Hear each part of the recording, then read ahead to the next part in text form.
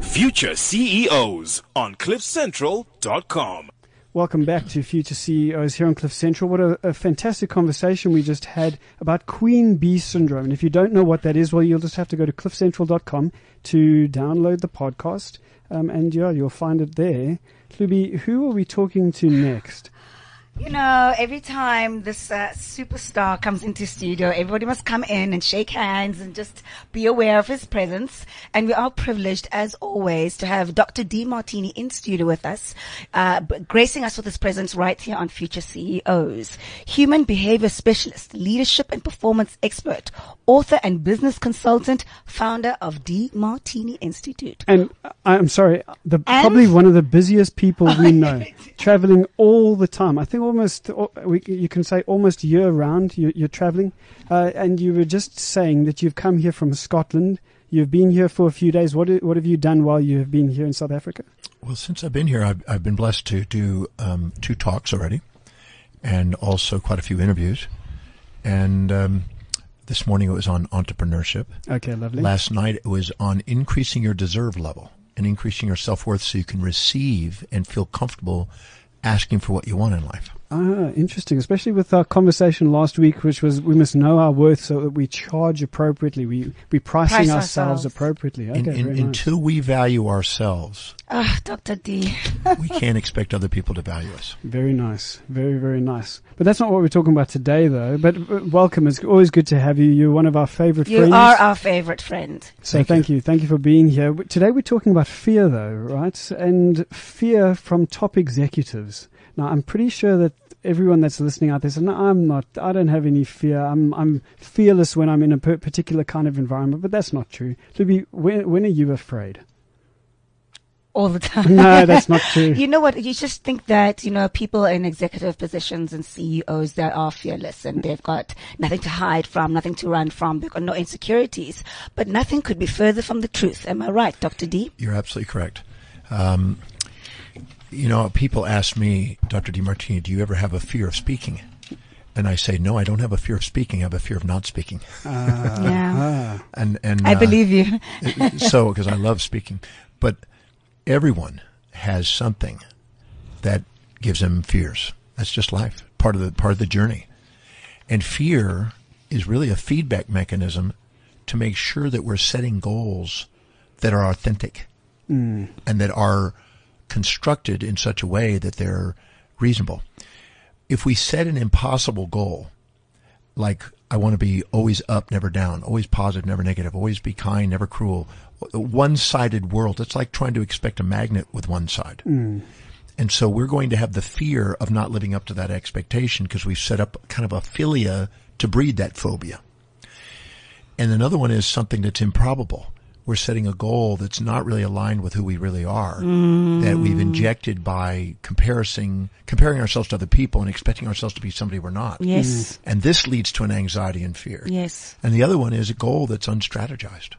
Okay, very nice. So that means we haven't chunked it down into small enough bites so we can take action on it. Yes. A lot of procrastination, hesitation, and frustration in people's lives is because they haven't chunked big dreams down into small enough bites where they can overcome those little steps. And, you eat an elephant one bite at a time. And if you break things down to small enough bites and don't expect overnight achievement, but meticulous little incremental changes towards a long-term vision, these are the people that end up transcending many of their fears. And I can't help but smile because I can't help but see myself in that. How many times have I set goals and it just... I either procrastinate or I don't achieve, and there's an element of fear. Why? Because I've just not done the basics correctly. I haven't chunked it down as you've rightly said. But can I just ask, is fear then? And you've already answered the question, but maybe we must go a little bit more into it. Is it always about expectation? So is it always outside of us, and then that makes us fearful? Well, there are 2 primary fears that are primordial in the human experience. Okay. And they come really from our animal part of our brain. And the fear is the fear of loss of that which we seek. And the other fear is the fear of the gain of that which we try to avoid. Okay, say that last one again. The fear of... Well, we have 2 fears. the fear of the loss of that which we seek. Sure. So I understand that one. Let's imagine an animal searching for prey, and maybe a lion after a gazelle. So the lion would have a fear of losing the prey. Yeah, and that one's starvation. Easy one too. And the other one is the fear of the predator eating them, the fear of gain of that which they are trying to avoid. Okay.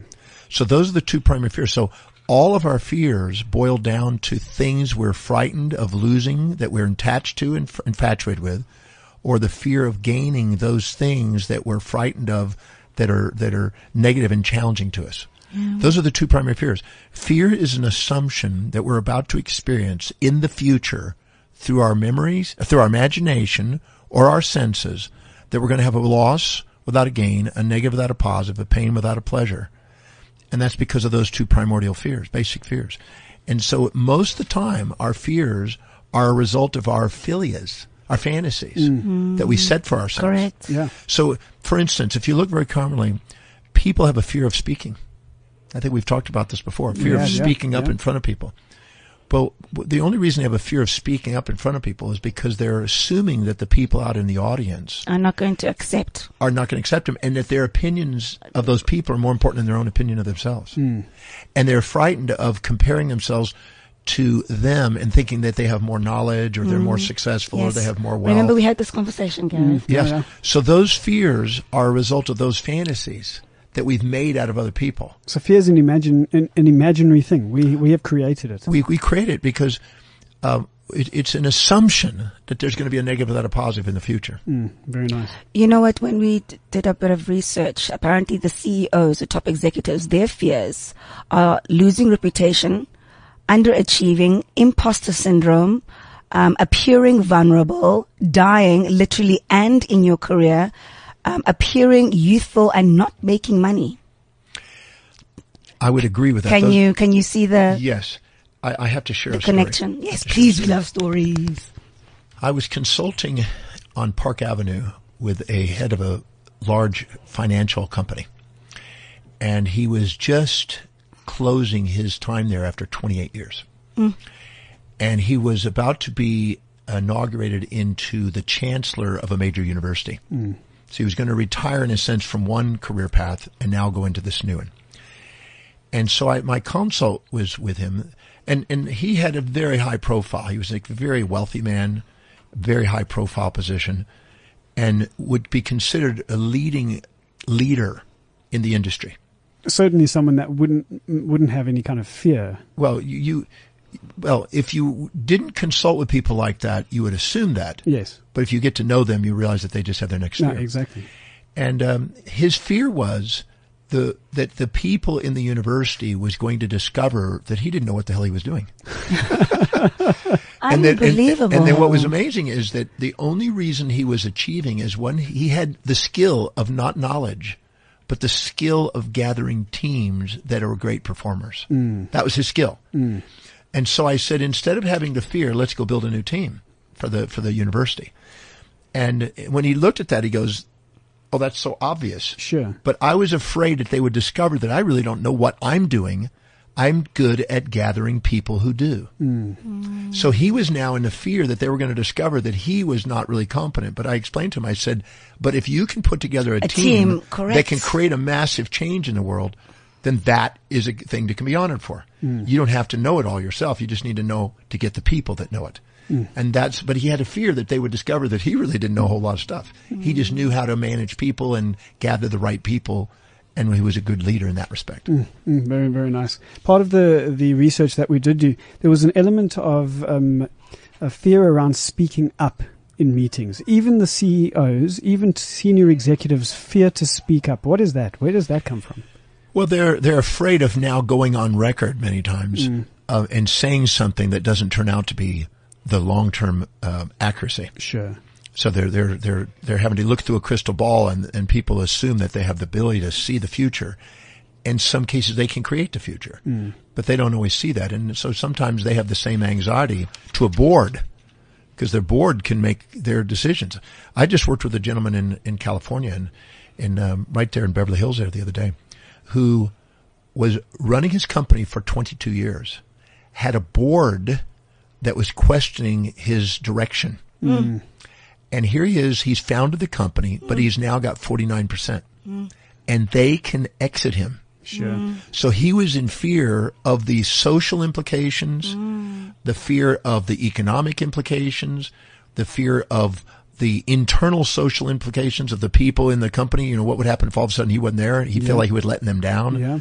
He had just multiple fears sitting on top of him. Feeding his fantasy. Feeding his fantasy of what he should be doing in his mind. Sure. But at the same time, concerning about his own livelihood too. He had a multiple fear. But you know what, Dr. D, rejection is just brutal. It's just brutal for any human, no matter how successful or how authentic you are. You know, nobody ever wants to be rejected. So what do you have to say about rejection? What you do is you take, they now have Donald Trump vitamins you can take for that. Where do you buy said vitamins? I'm joking.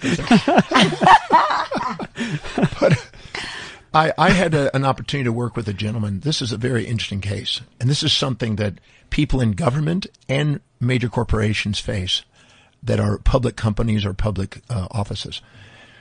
Here's a gentleman. I'm not going to give away names or who this is, but here's a gentleman that runs a major corporation. Okay, it's known worldwide. And his wife is the one that actually asked me to work with him. And he was in a situation where he was about to have a downturn in his company. It's a public company. The quarterly reports, if he declared the facts on the quarterly reports, he might have to lay off 2,000 to 3,000 people. Yeah, that's big. And he knew and believed that he could turn the company around in the next quarter. He knew what to do. Now he's in a moral dilemma. If I turn the company around and I fudge the numbers, I'm being unethical.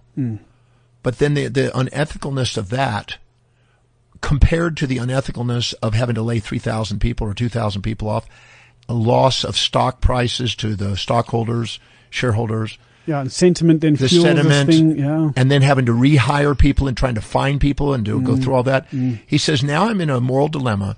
Do I distort the numbers and turn this thing around? And if I successfully do it, no one will ever know. Do I declare this thing with total integrity and run the risk of losing jobs for people and shareholders and have a repercussion that way and probably leave my position? These are major decisions that are moral dilemmas that people have to live with. And he had fear.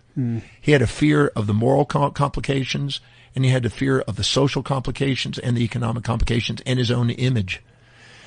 Now, we worked with that for 2 solid days to be able to make his decision. I'm not going to give you that decision, but he had to make a decision. We had to dissolve those fears for him to make a wise decision. It turned out that he was able to salvage the company and not have any problems, but he had to go through a moral dilemma to do it. And this is something that people in government and people in corporations face. Big companies have to face daily. It's interesting because sometimes I guess we oversimplify things, and this is just an illustration of how complex our fears can be and how multi-layered they can be, and why I guess these kinds of interventions, the things that you do, is so important. Well, you'd be surprised how the amygdala area of the brain, which is sort of a primitive part of the brain, comes real surfacing in some individuals that are major leaders. I worked with another one in Australia. It was a very leading bank, and one of the CEOs of that bank was in another moral dilemma. He had been on a roll for 3.5 years. He was the hero. He's on the front cover of magazines. He was the hero of making the biggest banking system. And then all of a sudden, the banking industry turned down, and his company started nosediving. And almost all the banks but one bank all went down. One bank was the one that was stable and still maintaining. And he had spent 3.5 years ridiculing that bank way of managing. Wow. But now it's the one that's sustaining, and now he's backpedaling and now caught in, a moral paradox. I've just led my team for 3.5 years telling him we don't want to do this. And now if I don't do this, I may lose my team and lose the business. So he's now going, I'm having to eat my words, or I'm having to come up with an alternative plan. Now we were able to come up with an alternative plan in the long run. and he was able to turn the company around. But he was faced with the fear of what people would say if they read the articles and looked back and then got in the media, and him doing exactly the opposite of what he said he was going to do back then. So these are moral dilemmas that people live in fear on major corporations and organizations daily. Let's talk how we overcome our fears, how we approach our fears. I think emotional intelligence is an A game. What do you think? What do you think, Gary? Well, I'm giving you a thumbs up. Let's see what the doctor says. Well, fear is an imbalanced perspective. It's if I handed you a magnet and I said the magnet has a positive negative pole, and you would say it, and if I chopped it in half, I'd have positive negative positive negative. If I chopped them in half, I'd have positive negative positive negative positive negative positive. Sure. I cannot separate positive negative. So anytime you have life, you have both sides. There's always two sides to things. And sometimes we have the wisdom of the ages to see both sides, and we calm and we're centered. And other times we don't see both sides, and we assume the worst or the best. If we assume the worst, we get into phobia. If we assume the best, we get into philia. One is a nightmare, one's a fantasy. Phobia and philia, I like that. And so what happens is the second we are able to balance our mind, both the philias and the phobias dissolve. And so what I do is I ask questions that bring balance to the mind and liberate them from the imbalances of those emotions, and we bring reason back and override the emotional reactions. Okay, I need you to balance my mind. I've gone now twice to do a pitch. Both times the pitch was horrible. Somehow I'm still in the program, so maybe it wasn't that bad. Maybe that's the balance point. But I can speak to 1,000 people, no problem. Libby has seen a little bit of our interaction with audiences. But to stand in front of a panel of 3 people to pitch future CEOs, essentially, to try and get some support. It was a social entrepreneurial thing that we were involved in. That left me dry-mouthed and umming and ahhing, terribly so. That's twice now. I have reason to suspect that the third time is not going to go any better. Help me, please. Well, I'm guessing because I don't know all the details, Sure. but I would say that in all probability, either the people on the panel you somehow assumed had clout that you didn't have, Sure. and could make a decision that could Sure. jeopardize your future. And so you had an anxiety of what they could decide. Sure. And that means that somehow what I do in that situation, if I was to work with you right before you went into that, I would immediately go in there and look at the 3 individuals on the panel and ask the question, what specific traits, actions, or inactions do they display or demonstrate that you look up to and you think that they have that you don't have? Okay. As individuals then? Yes. And is it economic? Is it business? Is it savvy? Is it experience? Is it intelligence? Is it social influence? Find out what it is, and then ask yourself, where and when do you demonstrate and display that same trait? And keep doing that until you can see that you have it the same quantity and quality of that trait as they do. Okay. And then when you do, you've leveled the playing field. You walk in and you have a good time talking to them. Yeah, and then suddenly you can actually just have a conversation. You're just having a them. conversation. I do that for actors. I do that for people in sports. A boxer recently, because they're about to go out there and they assume they have a competitive advantage over them. Once we find out what that competitive advantage is in their mind and find out where they have theirs, it's equal. They go in there and they've leveled the playing field. Very nice. Thank you. Thank you for leveling my playing field. I feel better. Lily, how do you feel? This is a good conversation. It's a great an important conversation. More approaches to overcoming fears, Dr. D? Well, there's a thing in the brain called desensitization. Okay. Just like an allergy, you consume something after a while, you don't react to it as much. Walking through your fears and actually facing your fears automatically make you realize that they weren't what you thought. That you had an assumption that there was going to be way more craziness than you actually received. So you're talking about in real life, going out there and facing it, or are we talking about sitting at home on your couch imagining this is what's going to be happening? Either one can serve you. Okay. Because if you actually go in there, you desensitize to that assumption. I remember when I was very, very young. I think I was 2, 3 maybe. And I remember I was afraid of going into my room at night with the light off. And my dad walked me to my room. Well, walked me to the hallway across from my room. And he said, now, we're going to practice. We're going to cut the light on. We're going to practice running into the room and turning the light on. and at a very fast clip. So I literally would run, turn the light on, and then have this plastic sword in my hand. Okay. And he trained me, and he says, walk through the darkened doorway where fear lurks and actively turn on the light. And he made me say that over and over again. And then I would practice doing that like I was a superhero. And after a while, I'm into that. I was into that. I was like, come on, guys. Bring it. Come on. Bring it it. on. Bring it on. So I rehearsed the wonderful. response. That's wonderful. And with behavioral modification, I rehearsed the response, and all of a sudden I was prepared.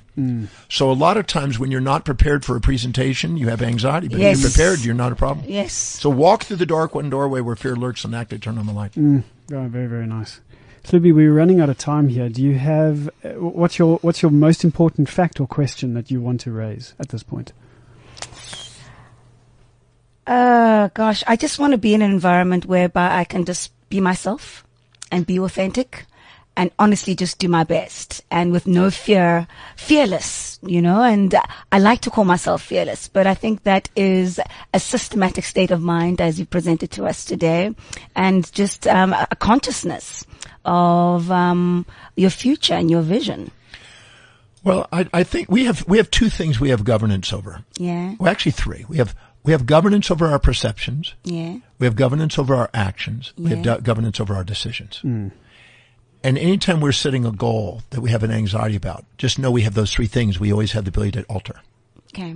It is never what happens to it. It's how we perceive it, what we decide to do with it, and how we act upon it. So when we have a fear, we can change our perception of it by asking what's the benefit if it was to happen, and what would be the drawback if I didn't experience it, and neutralize it. We can make a decision to prepare in advance for it so there's no anxiety, or decide to do something totally different where we don't even go after it. Or we can take an action and cure the fear through an action by repeatedly doing it until all of a sudden there's nothing there to be anxious about. When you're dealing with an actor who's about to do a audition, they have if they haven't been in acting, for 3 or 4 months and haven't had an income and they're really desperate, they're anxious and not getting the deal. So anytime you're the underdog and you're going into a situation where you don't have options, you put that fear higher. So my advice is to walk through the darkened doorway and take action on your fears. Bring it. Bring it on. Most of them dissolve away as you approach them.